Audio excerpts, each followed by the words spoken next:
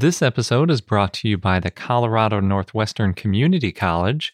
Join them for 2 weeks digging up dinosaur bones from the Jurassic period in Northwest Colorado this summer.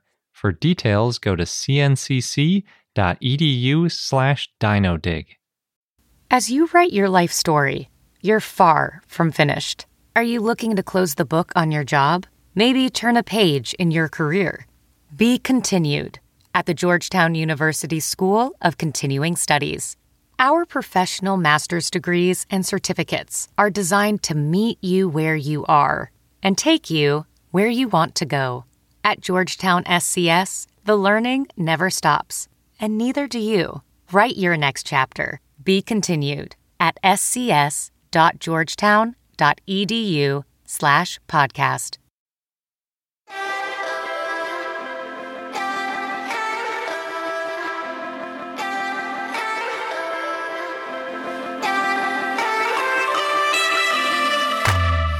Hello and welcome to I Know Dino. I'm Garrett. And I'm Sabrina. In today's episode, we have a ton of dinosaur news, including 3 new dinosaurs, more on the Jurassic World show, which is coming to Netflix, and a bunch of exhibit updates. We also have Dinosaur of the Day Supersaurus, and of course, a fun fact. But before we get into all of that, we would like to thank some of our patrons. And this week, we'd like to thank Scotty, Megan Dixon, Kessler, Grandpa Dino, Rhinosaurus, Morgan Eklove, Dr. Eigenbot, Lori, Risa, Kelly, Manda, Laurasaurus, Timmy, James Pasco, Gabe, Courtney, and TRX Dinosaurs, who have been a patron for a while, but we're just now giving them a shout out. Yeah, thank you so much to everybody. We really appreciate all of your support. And we say this every week, but we really do mean it. So thank you. And if you want to join this growing community, and it's growing, we're happy to see it grow, then go to our page at patreon.com/iknowdino. First in the news, we have a new iguanodontian from Australia, which was written by Phil Bell and others and published in JVP. And thanks to Dino Info 65 and Trevor for sharing this one with us. So the new dinosaur is named Fostoria dimbangunmal, and Fostoria is named after Bob Foster, who found the fossils way back in 1986. And he actually held on to them for a while in his own little private museum before donating them to the Australian Opal Centre, which is a public place, so then researchers could have access to it and publish on them. And then Dimbangunmal, which is the species name, means sheepyard in the local Aboriginal languages, and that's because the people used to raise sheep there. So there you go. And apparently Foster's wife is Gamilaraay Aboriginal and picked the name, and I assume she also helped put the pronunciation into the paper, for which I am eternally grateful. Oh yeah, that's rare. It is rare, and it is not spelled in the way where I would have gotten that right. And there's only about 100 people that speak the language, so you can't really find pronunciation guides online. So yes, very thankful.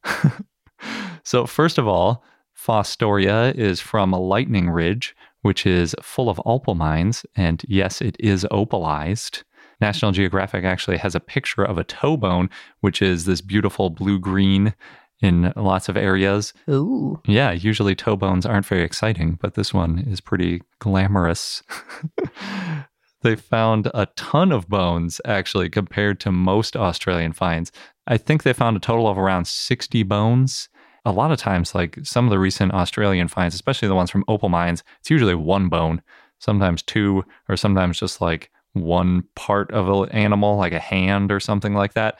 But in this case, it's from all over the place, and they're actually from several individuals too.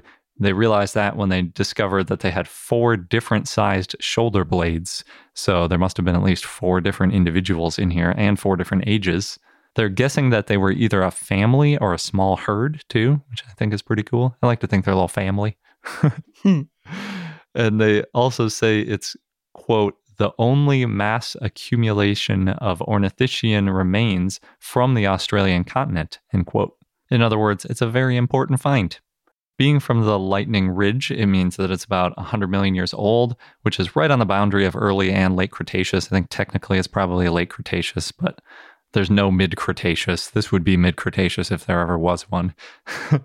The holotype includes a partial skull roof, brain case, and most of the top of the head. So it's basically all from the skull of the animal. And in addition to that, they had to name some of the other things as associated because holotypes can only be from one individual, but they know there's a whole bunch of individuals in there, which makes it difficult to include multiple bones in a holotype. Although with a skull, you could pretty safely say, if it's all near itself, that it's probably one skull. But in addition, for the paratype, they found a quadrate, which is the side of the head, a humerus, radius, hips, both femora, tibia, partial fibula, toes, claws, vertebrae, and other pieces. A lot. Yeah. Makes sense. It's a bone bed. Yeah, but there's lots of individuals, so it's hard to know exactly how big they would have gotten. But since it's an iguanodontian, I'm just going to say it was big because I don't know of any small iguanodontians. There probably was one. Seems like anytime you think that a dinosaur doesn't exist, one of them pops up. They come in all shapes and sizes. This is true. They think its closest relatives are Talincowan from Argentina and Muttaburrasaurus, which is also from Australia. And I believe that these fossils are already on display at the Australian Opal Museum. So hopefully we can see them when we head to Australia for SVP in October. Yeah, I really want to see some opalized fossils. That's going to be great. Maybe we can get down in some of those opal mines. I don't know what that entails. Maybe. How do you feel about claustrophobia? I don't know about that, but the darkness. Oh, yeah. Not a big fan. I've crawled around under our house enough to feel comfortable in these types of spaces. I've been in caves enough to know that I can't find my way in or out, and I don't like that. Oh, I love it. Especially if there are bats in there. Mm. Yeah. Anyway, our other dinosaur discovery actually is a pair of dinosaur discoveries, which are both from Thailand. They were found a couple miles apart. And this one was published in Acta Paleontologica Polonica by Adun Samathi and others. And both of the dinosaurs that they found were pretty closely related, they think. They're both described as basal coelurosaurs. And as a quick reminder, because we don't use the word coelurosaur too often, coelurosaurs are an enormous group of theropods. They're mostly from the Cretaceous, and they're named after their quote-unquote hollow tail. That's what coelurosaur means. And that's because they generally have really pneumatized skeletons. So that whole like air-filled, they got the air sacs, all those sort of analogies for the same thing. They're also the group that we think evolved into modern birds. So technically all modern birds are coelurosaurs too, which might be why they call these basal coelurosaurs, because they were from the late Cretaceous, which isn't really that early for a coelurosaur, unless you include modern birds, in which case all non-avian dinosaurs are basal coelurosaurs. But I don't know really why they called it that. They named the more complete dinosaur Fuionvenator Yamniomai, and both the genus and species are meant to honor Sudam Yamniom, a Thai geologist who found the first ever dinosaur bone in Thailand at Phuyan Mountain in 1976. Oh, wow. It's really not that long ago for the first ever discovery there. But it might help explain why there are a lot of good dinosaur finds from Thailand. Yeah. Just scratching the surface. So technically, Fuionvenator means the hunter of Phuyan, which is also where the dinosaur was found. And Fuionvenator is a megaraptor.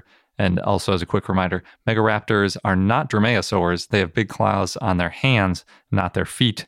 They're called megaraptors because originally they thought one of these hand claws was a foot claw. And they're like, oh, it must be a huge raptor. No, it's just a big mix up. Just as deadly, though. Yeah. They call it a mid to large size, estimating that it's about the same size as Astrolovenator, which is about 6 meters or 20 feet long. And by my rule of thumb, that puts it at around 6 feet or 2 meters tall. So yeah, it's pretty big for a dinosaur coming after you. And it's almost exactly the same size as Astrolovenator by that estimation.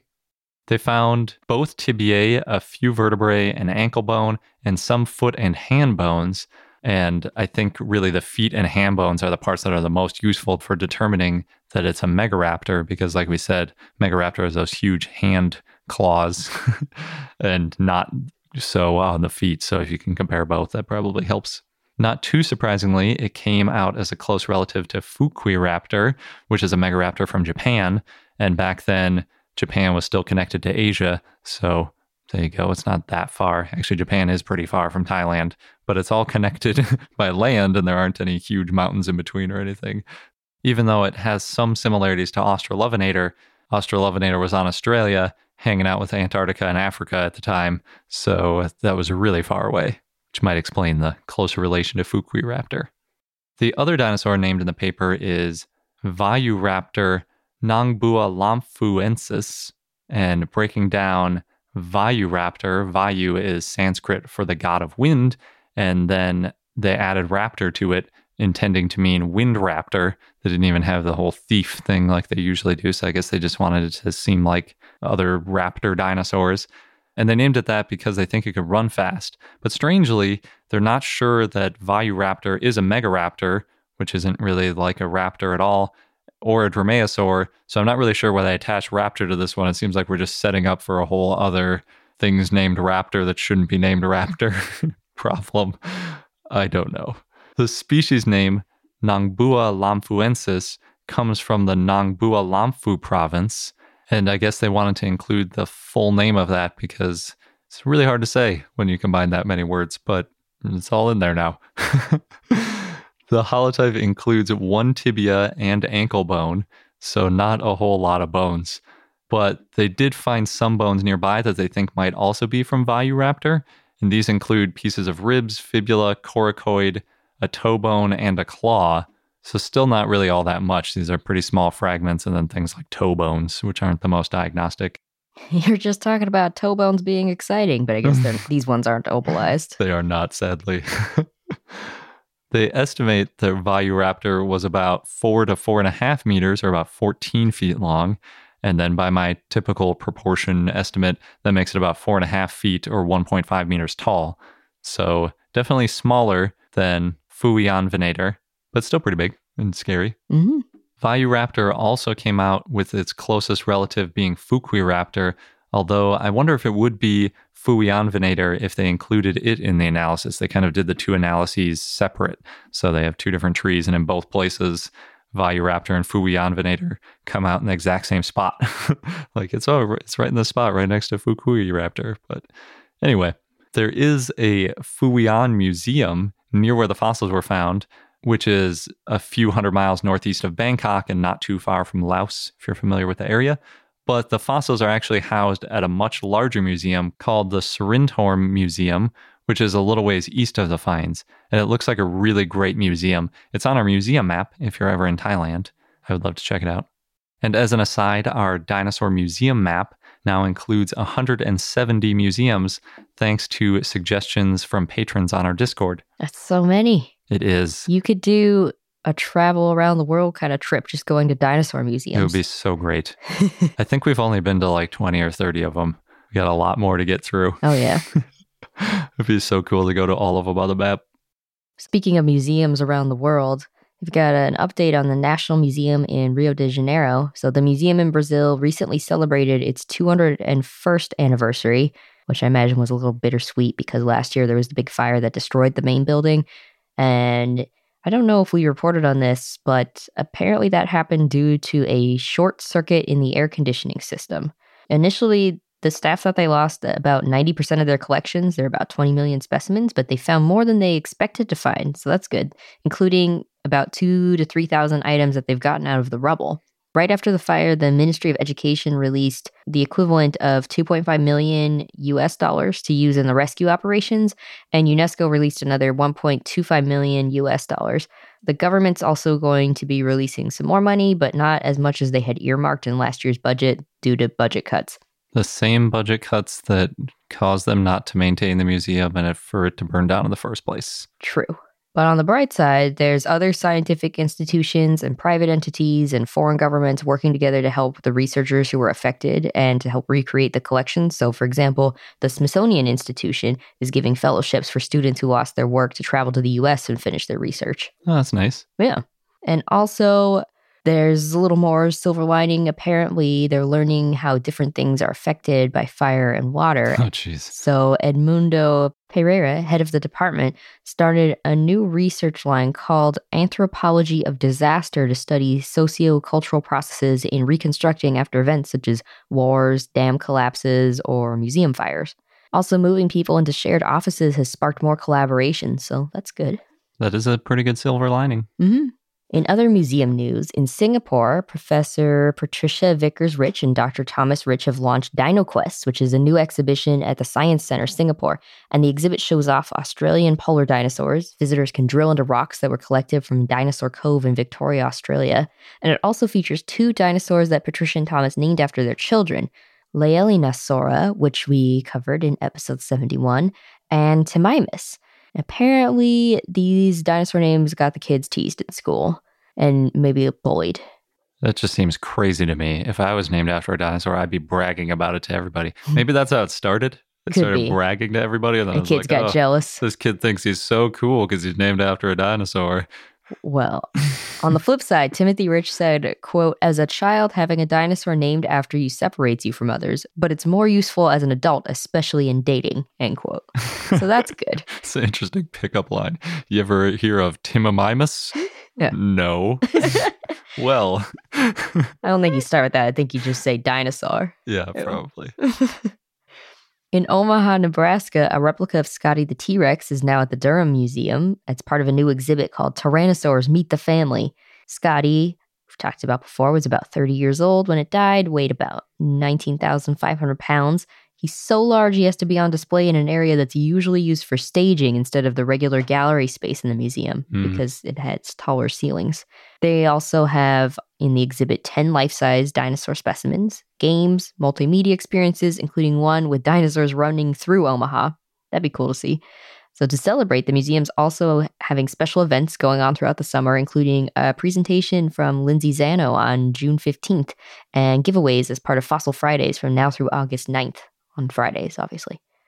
We also want to give a quick congrats to the Smithsonian National Museum of Natural History, which opened up again on June 8th after going through renovations since 2014. And they have the revamped Hall of Fossils Deep Time. So over the weekend, apparently over 42,000 people visited, which is great. Yeah, that's pretty good showing. That's more than some of the small museums in Montana get in a year. Mm-hmm. They actually said that in this article. Not really? The Montana ones, but other museums nearby. In Oklahoma, kids from 2 group homes will be digging for dinosaurs this summer at a site near Black Mesa. The area has late Jurassic dinosaurs. It's part of the Morrison Formation. That seems like a really good way to learn about science hands-on. Well, we do always say dinosaurs are a gateway to science, so They really are, yeah. here we go. Gateway opened. One last bit of museum news. This is cool. This man, Robert McIntosh, designed and built his own drone and then attached a GoPro on it, and he flew it through the Natural History Museum of Utah, with their permission, of course. It's a really cool video. He's obviously very skilled. You see the drone going through the fossil displays. That's really cool. Yeah. At first, when you said that there was a drone flying in a museum, I was like, oh no, here we go again with the drone pilots behaving badly. No, this was planned. That's good. Maybe we should take a drone to some museums. First, we got to get a drone, but that'd be fun.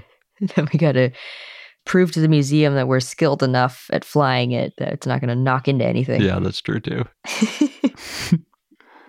In French Lick, Indiana, the French Lick Scenic Railway will have a dinosaur adventure train open on June 22nd and 23rd and June 29th and 30th. The train ride will have dinosaur-themed music, take guests to the Paleo Adventure area, and in that area, there's going to be a fossil dig, live reptile show, and bounce houses and mini golf.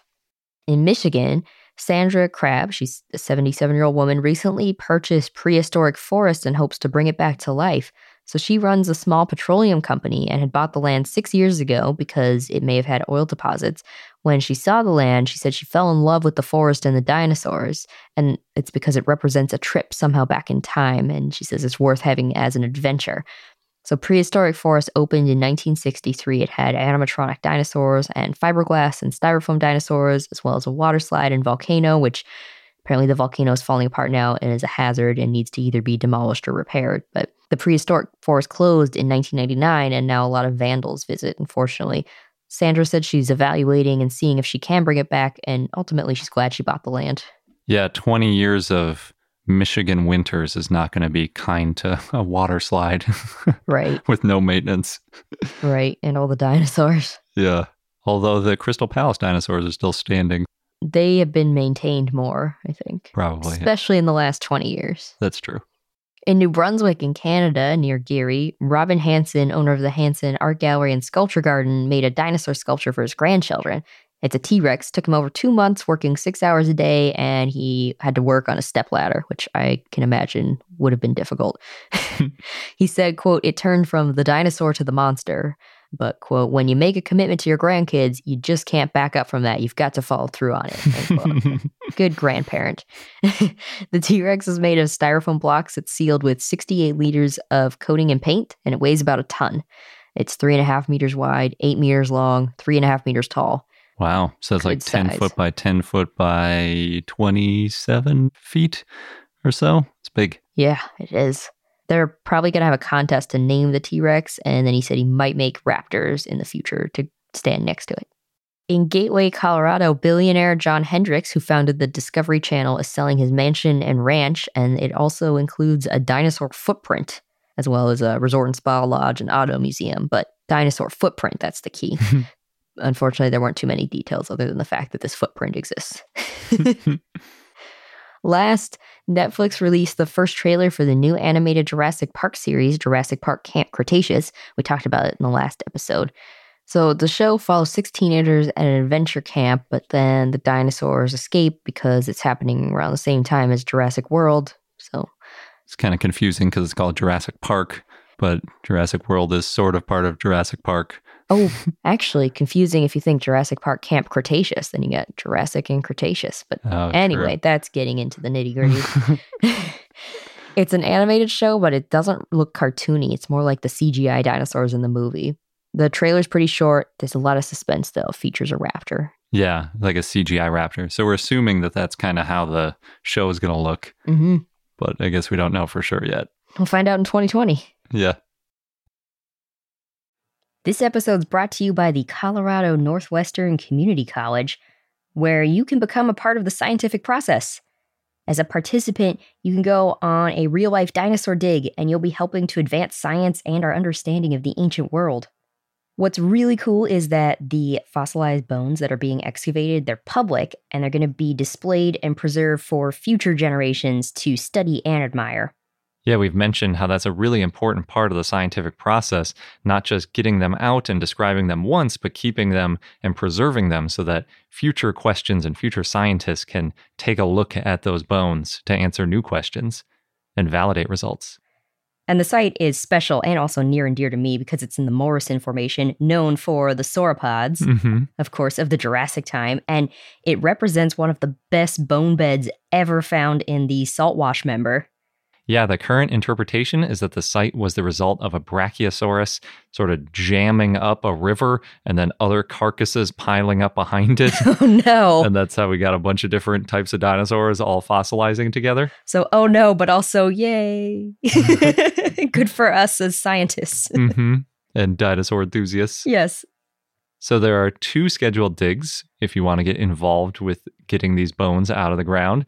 You can go from July 6th to July 20th or from July 22nd to August 5th. Head over to cncc.edu/dinodig. You'll get all of the details. Just make sure that you register online by May 31st. And again, that is cncc.edu/dinodig, DINODIG. Across America, BP supports more than 275,000 jobs to keep energy flowing. Jobs like building grid-scale solar energy in Ohio and producing gas with fewer operational emissions in Texas. It's and, not or. See what doing both means for energy nationwide at bp.com/investing in America. And now for our dinosaur of the day, Supersaurus, which was a request from Taco Taco via our Patreon and Discord. So thanks. It was a diplodocid sauropod that lived in the late Jurassic in what is now Colorado and Wyoming in the U.S. and was found in the Morrison Formation. The type species is Supersaurus vivianae, and the genus name means super lizard. It was found in 1972 by Vivian Jones, so the species is named after her. Supersaurus is estimated to be between 108 to 112 feet or 33 to 34 meters long. Oof. Yeah, and, well, hence the name, super. It's also estimated to weigh about 32 to 38 metric tons. Supersaurus may have had a similar body to Apatosaurus, but less robust. It had a long tail and bulky body and a small head. It had one of the longest known necks. One large cervical vertebrae that was found was 54 inches or about 21 centimeters long. Holy cow. Yeah. That's almost as tall as you. Oof, just the one vertebrae in the neck. Supersaurus was described in 1985 by James Jensen. It was informally named Supersaurus in 1973, though. Originally, they found the shoulder girdle, ischium, and tail vertebrae. A more complete individual was found in Converse County, Wyoming in 1996 and assigned to Supersaurus in 2007. And that's about 30% of the skeleton. That's a lot of bone. Oh, yeah. For that big of an animal. There's potentially a second species, Supersaurus lourinhãensis, known from Portugal.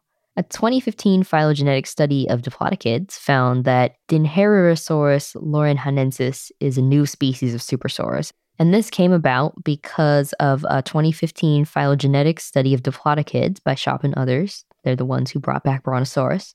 They found that Dinherosaurus lourinhãensis was a new species of Supersaurus and became Supersaurus lourinhãensis. Supersaurus has some junior synonyms. There's Ultrasauros/Ultrasaurus macintoschi and Dystylosaurus edwini. Jensen had described Ultrasaurus, but the type specimen was later found to be Supersaurus. The type specimen was based on dorsal vertebrae, and it had come from the same quarry. There's a lot more to the story of Ultrasaurus. We cover it in episode 21, Ultrasaurus, where we also have our interview with Josh Cotton, who drew the Allosaurus featured on our new shirt, so it all ties together. Full circle. And then if you want to know a little bit more about Dystylosaurus, that was a diplodocid found near the original Supersaurus quarry and was also based on a dorsal vertebrae later found to belong to Supersaurus. You can see a reconstruction of Supersaurus at Wyoming Dinosaur Center. His nickname is Jimbo. And our fun fact of the day is that some dinosaurs probably had an excellent sense of smell. This is according to a new paper, Olfactory Receptor Repertoire Size in Dinosaurs.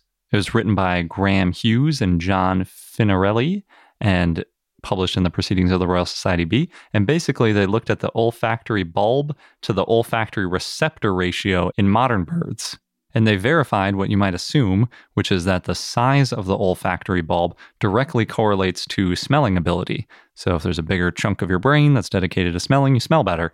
And fortunately, via the different endocasts of brains, we know the olfactory bulb size of some dinosaurs. So from that, they looked at all the dinosaurs. I think that they could, because we don't have these remains from all that many dinosaurs, but they do have it from both Archaeopteryx and T-Rex, as well as lots of others. And they found that some dinosaurs had a really great sense of smell, and others had a pretty terrible sense of smell, relatively speaking. Tyrannosaurs, meaning T-Rex, Tarbosaurus, and other relatives, topped the charts with the best sense of smell, but Archaeopteryx was the worst, at least of the ones that they tested. Interesting. Yeah, so not only did T-Rex have an amazing sense of sight, also an amazing sense of smell, and it was pretty quick. There's a reason it was the top of the top. It really was.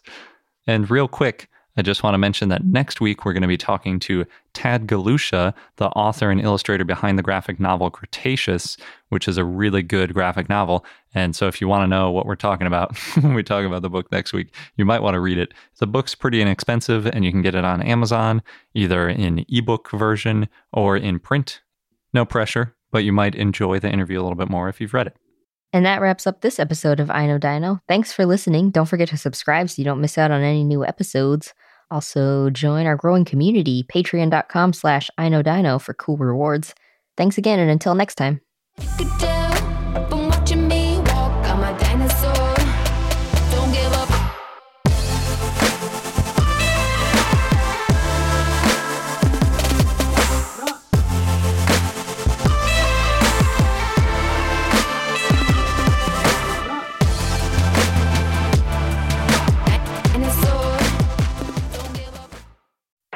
Swimsuit? Check. Sunscreen? Check. Phone charger? Check. Don't forget to pack the 5-Hour Energy. It fits great in a pocket or carry-on, and the alert feeling will help you arrive ready for anything. Now get 20% off when you use code 5HETRAVEL at 5hourenergy.com. Expires April 30th. One-time use only. Not valid with other discounts. Remember, visit 5hourenergy.com and use code 5HETRAVEL to save 20%.